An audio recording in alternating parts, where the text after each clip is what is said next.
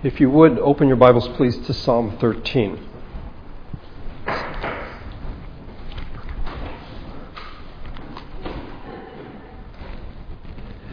We'll be looking at Psalm 145 as well later on, just to give you a heads up. When we remember the events that this week represents, we hear the following: "Blessed is he who comes in the name of the Lord."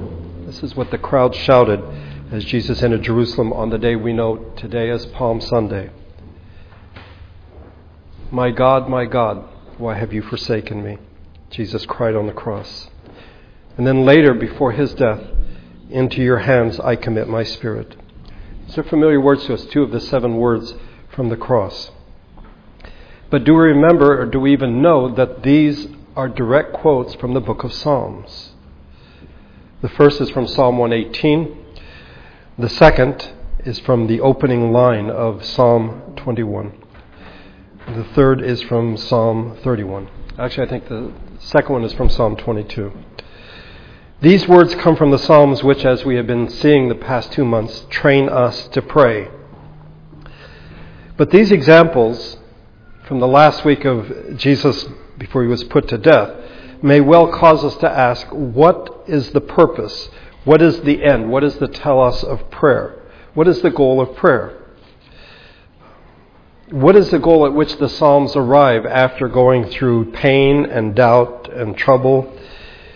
Occasionally sunny countryside, but generally it seems to be gloom and doom. Well, the goal ultimately is praise. In fact, the Hebrew title for the book we call Psalms is the Book of Praises. Psalms is the English version of the Greek word psalmoi, which means songs. I actually think if the book of Psalms was called the Book of Praises, it might catch our attention a bit more because it would seem to be highly inaccurate. The Psalms, a book of praises? Many, if not most, are complaints. They are calls for help by hurting and helpless individuals and people. One of the great scholars on the book of Psalms says, the prayer of complaint is the backbone of the Psalter. So why would you call it the book of praises? Is this false advertising? Is this sort of a bait and switch, try to get you involved and then you find out that it's actually not what you thought it would be? Something attractive, praises, is replaced by pain and doubt and trouble? Doesn't that title, in fact, misrepresent what the entire book is about? Somehow presenting it as being more pleasant than it really is. As I hope has become clear in this series, the book of Psalms, as it trains us to pray, it forces us to deal with reality. The reality of our world and our lives at a depth and with an honesty that I think if we could, we would completely avoid. Do we really want to feel this deeply? Do we want to feel as the psalmists do? If we knew that prayer would take us to such places, would we have ever signed on to begin a life of prayer? One could argue that to call this a book of praises is not statistically accurate, but it is accurate all the same. It is accurate because it describes the purpose of prayer, the end of prayer, the finished product. All prayer, if it goes far enough where it should go, becomes praise. Any prayer, no matter how desperate its origin, no matter how angry or fearful the experience that is involved, in the Psalms it ends up in praise. It doesn't always get there easily or quickly, and it may in fact take a lifetime. But the end is always praise. Always. One could argue that to call the Psalms the book of praises is the only accurate title that we should have for this book, because it is the goal.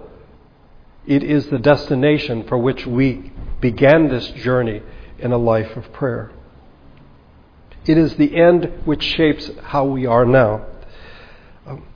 This may sound counterintuitive, but the end of things, in fact, shapes our lives more than the beginning. Think of when you were a kid and what I want to be when I grow up. That's a future event. Shapes what I do and what I want to do now.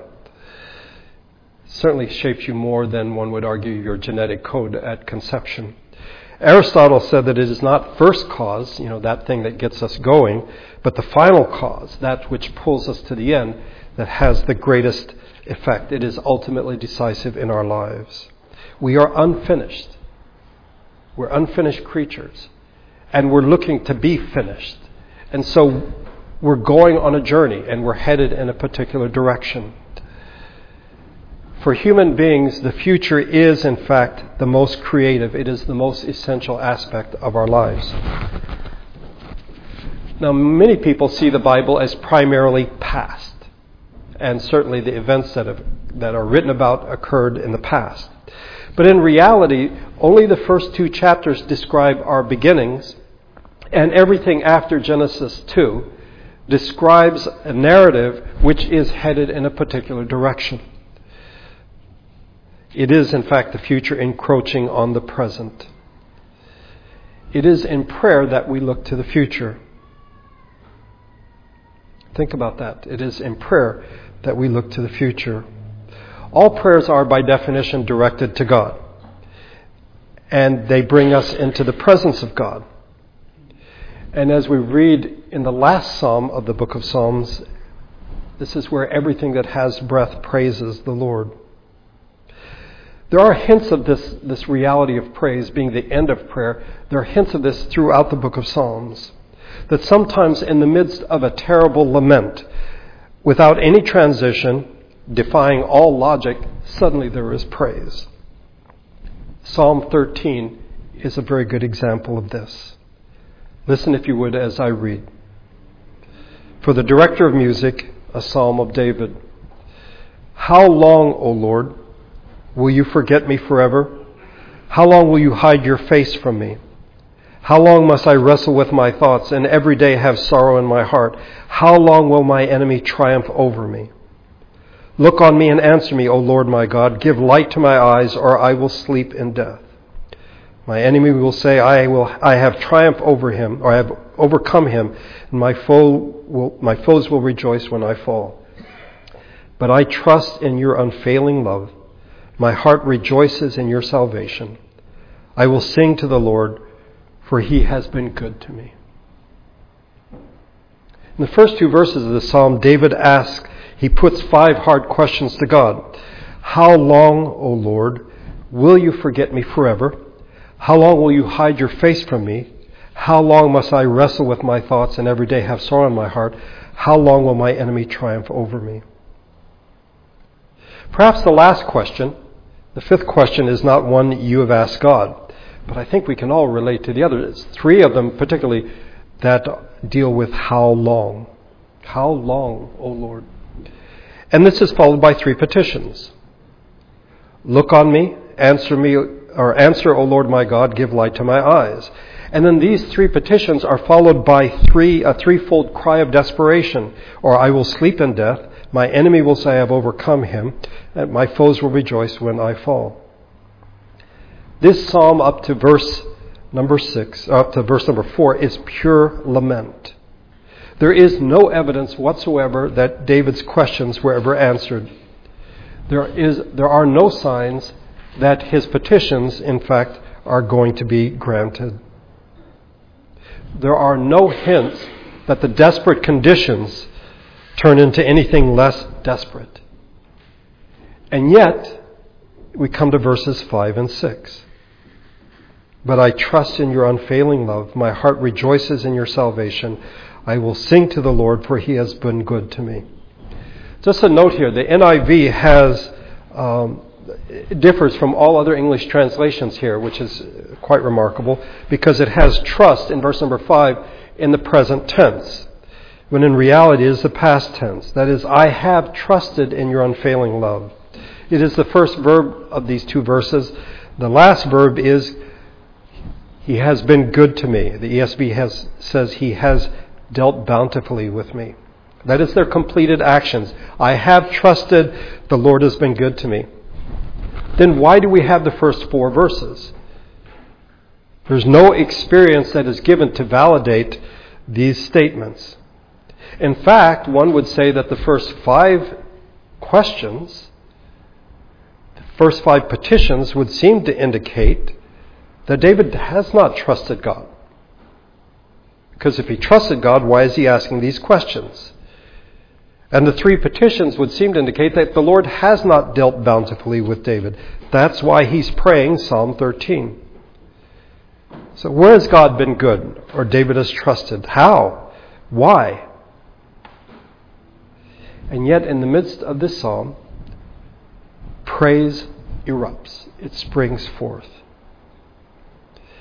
And for a moment, this prayer, which is a lament, which cries out to God,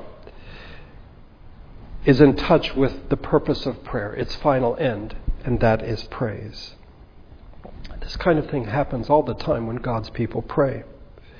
Praise when we least expect it, in places we would never guess, we would never expect to find it, and it springs forth, it erupts. It may sound counterintuitive, and I suppose on some level it is. But we're talking about prayer. And remember that prayer is a response to someone who began the conversation.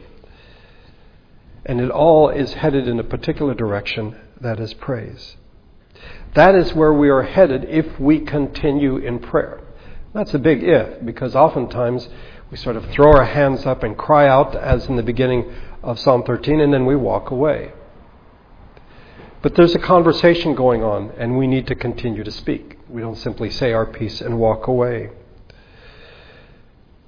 The goal of praise is embedded in the very nature of prayer, is, I think, epitomized in Psalm 145.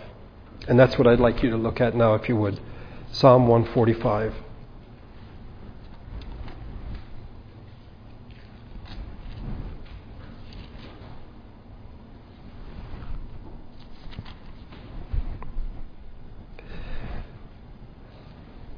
Psalm 145 is given the title, A Psalm of Praise. It is the only psalm to be given this title. I think that's worth noting. It is an acrostic poem. That is, each stanza begins with the letter of the alphabet in order. But it is also an anthology. Now, we have other acrostic psalms. Psalm 9, 10, 25, 34, 37, 111, 112. But I think everyone remembers 119, where you have 8 verses that all begin with Aleph. And then it goes on down through the Hebrew alphabet. But Psalm 145 is different, because it is, in fact, a collection from the previous 144 psalms. These are direct or indirect quotes from what we've seen earlier in the book of Psalms. Each of the entries is that of praise. There's no lament here. There's no complaint. There's no confession of sin. There's no perplexity. How long, O Lord? This is pure praise. Follow along, if you would, as I read it. A psalm of praise of David. I will exalt you, my God, the King. I will praise your name forever and ever. Every day I will praise you and extol your name forever and ever. Great is the Lord and most worthy of praise. His greatness no one can fathom. One generation will commend your works to another. They will tell of your mighty acts. They will speak of the glorious splendor of your majesty, and I will meditate on your wonderful works. They will tell of the power of your awesome works, and I will proclaim your great deeds. They will celebrate your abundant goodness and joyfully sing of your righteousness. The Lord is gracious and compassionate, slow to anger and rich in love. The Lord is good to all. He has compassion on all he has made. All you have made will praise you, O Lord. Your saints will extol you. They will tell of the glory of your kingdom and speak of your might, so that all men may know of your mighty acts and the glorious splendor of your kingdom. Your kingdom is an everlasting kingdom, and your dominion endures through all generations. All generations. The Lord is faithful to all his promises, and loving toward all He has made. The Lord upholds all those who fall and lifts up all who are bowed down. The eyes of all look to you, and you give them their food at the proper time. You open your hand and satisfy the desires of every living thing. The Lord is righteous in all His ways and loving toward all He has made. The Lord is near to all who call on Him, in truth. He fulfills the desires of those who fear Him. He hears their cry and saves them. The Lord watches over all who love Him, but all the wicked He will destroy. My mouth will speak in praise of the Lord. Let every creature praise His holy name forever and ever.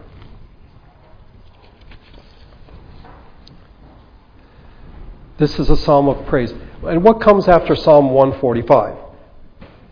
Well, 146, 147, 148, 149, 150. 5 psalms of praise.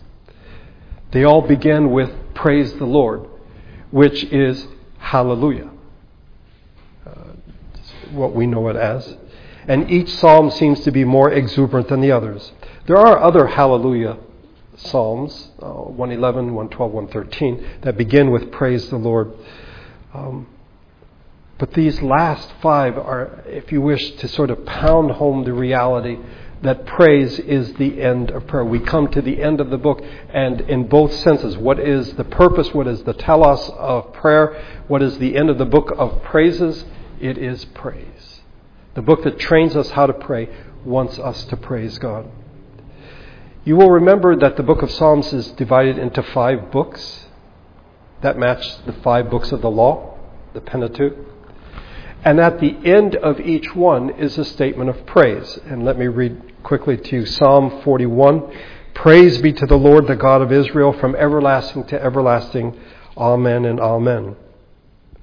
That's the end of book 1. The end of book 2, Psalm 72. Praise be to His glorious name forever.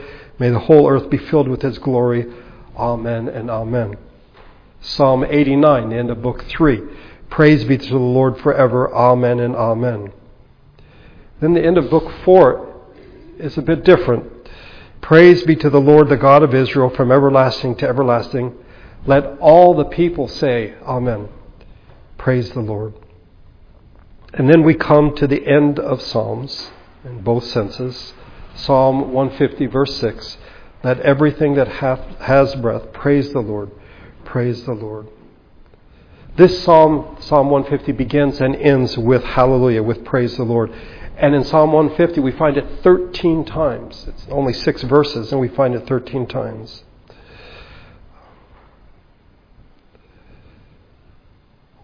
I mentioned a bit ago that the final first Psalms of the book are hallelujah. The first final 5 are hallelujah. 5 hallelujah Psalms, 1 for each book. There are 5 books, and there are 5 hallelujah Psalms at the end. No matter how much we suffer, no matter our doubts, no matter how many times we have asked in desperation or in doubt, how long, O Lord, prayer finally develops into praise. It is the consummating prayer. This is not to suggest that praise is the only valid form or the superior form of prayer. But all prayer, if it is pursued long enough, will in fact end in praise. As I said earlier, it may take a lifetime. It may not be like Psalm 13. Whenever I think of Psalm 13, I have to mention this. We used to have a man here in our church, Dan Depew, who would preach when I was going through graduate school. He would help bear the burden of preaching. And he preached once on Psalm 13. And for him, it was a very difficult time in his life. He is trying to find work. He had 3 kids. And I think it was after this event had happened that he preached on Psalm 13. He was held up at a convenience store in the valley and told to lay down on the floor. The guy had a gun, and he didn't know if he would survive. And so Psalm 13 was very real to him. But then there is praise. Well, for some people, it doesn't happen that quickly. For some, it may take years. The structure of the individual Psalms each of the 5 books of the Psalms and of the book as a whole tell us that there are in fact no shortcuts. I think we would like Psalm 13 to be the way things are, that we can say, how long, I'm really desperate, and then praise the Lord, everything's wonderful. But in reality, there are no shortcuts. And the way that the book is arranged, where you have praise the Lord, hallelujah, at the end of the book, the longest book in the Bible, I think this, in fact, should tell us that it is a long journey. That, in fact, we should know that it takes time. I think the men who arranged this gave great thought to the way they arranged it, and they put the praises at the very end so that we would know that is the end of prayer, but also sometimes the journey is quite long before we get to that place. So the design conclusion for the Psalms is not simply that praise is the end of prayer. That is, I think, part of the purpose, but also that it may take a while. It may take decades before we get to the hallelujahs. Not every one of our prayers is capped off with praise. But a praying life ultimately will end in praise. If we persist in prayer, laughing and crying, doubting and believing, struggling and dancing, and then struggling again, we will surely end up at Psalm 150. And if you would turn there, please. It's the last psalm in the book of Psalms, Psalm 150.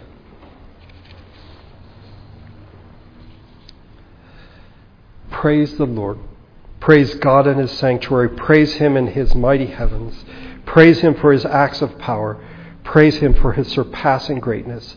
Praise Him with the sounding of the trumpet. Praise Him with the harp and lyre. Praise Him with the tambourine and dancing. Praise Him with the strings and flute. Praise Him with the clash of cymbals. Praise Him with resounding cymbals. Let everything that has breath praise the Lord. Praise the Lord. In this series, we've seen that the Psalms teach us how to pray, to respond to God who begins the conversation, to use the appropriate language in prayer, to recognize the place of story or narrative, our experiences in prayer, to understand the place of rhythm in prayer. And we saw this when we looked at the evening and the morning as we see in creation. To accept the place of creation metaphors in prayer. I don't know if you caught it as I was reading Psalm 145, how often it speaks of God as the one who made these things. He is the one who made the earth. And then, as troubling as it may be, the Psalms teach us how to pray our hate. And as we saw last Sunday, the Psalms teach us to pray with memory, to remember the shape of creation, that we are made in the image of God, and along with the rest of creation, proclaimed to be good. But then also we are to remember our implication in sin, that sin is the reality of our life. It coexists with the fact that we are made in the image of God. We may want to pretend that we are better than we are. We may deny that we've done something wrong. But the Psalms pray us into a detailed awareness of our condition and our sinfulness. But then also we are to remember the country of salvation. As Eugene Peterson put it, if you wish, that being made in the image of God is the North Pole and our sins the South Pole, and everything in between is the country of salvation. It is vast. It is the vast country of salvation. It's not momentary. It's not occasional. It's just not some moments when we feel particularly good. It is total and comprehensive. And as David tells us in Psalm 103, forget not all His benefits. But we tend to forget because the project's not finished. We know we know we are incomplete, that we're not finished. And we tend to focus more on our own efforts, which means our own failures, rather than recognizing that God, in fact, has been working. We are living in the vast country of God's salvation. Prayer develops our memory with God, and the Psalms train our memories.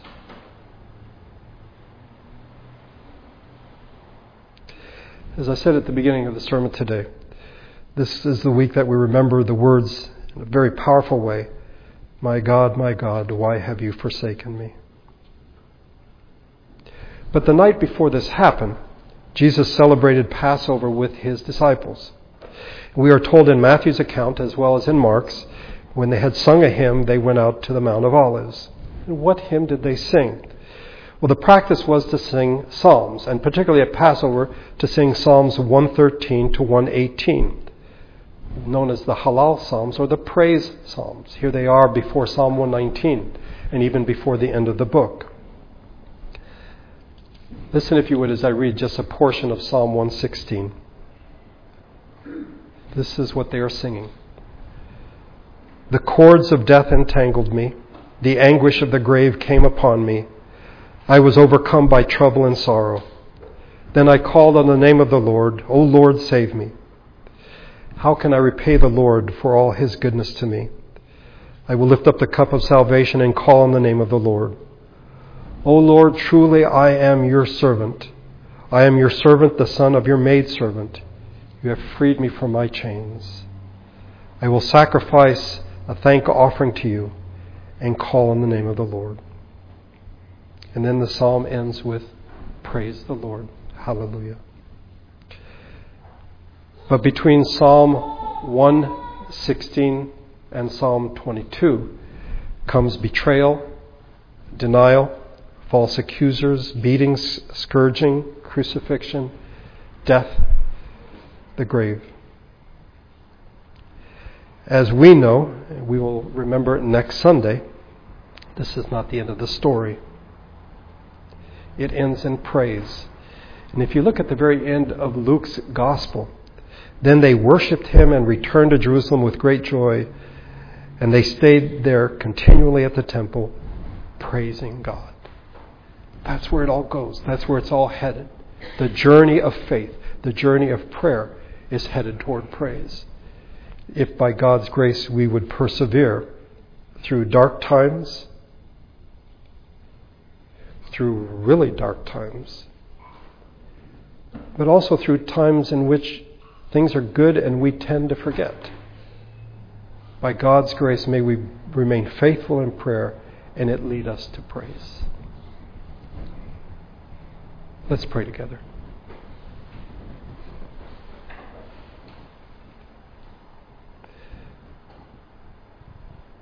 Father, I suspect that we would rather pray our own way. We'd rather be extemporaneous and just say things the way we want to say them.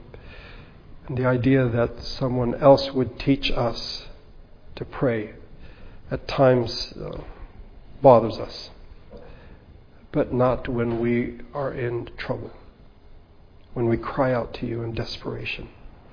I thank you that you have not left us alone. You have included an entire book to teach us, to train us how to pray. And we see that its purpose is ultimately that we would praise you, we would thank you, we would worship you for all you have done. In good times, in bad times, may we, by your grace, remain faithful in prayer. And by your Spirit, may it lead us to praise. To say, praise the Lord, to say, hallelujah, and to thank you.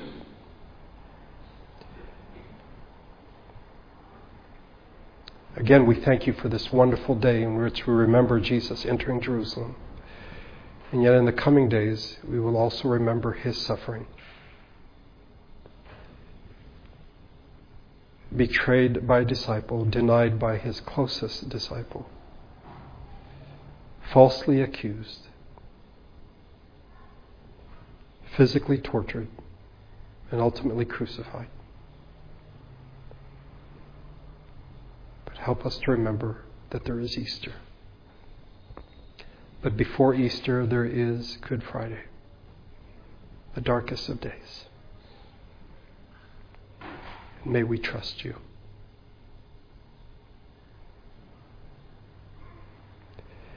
Thank you for bringing us together today.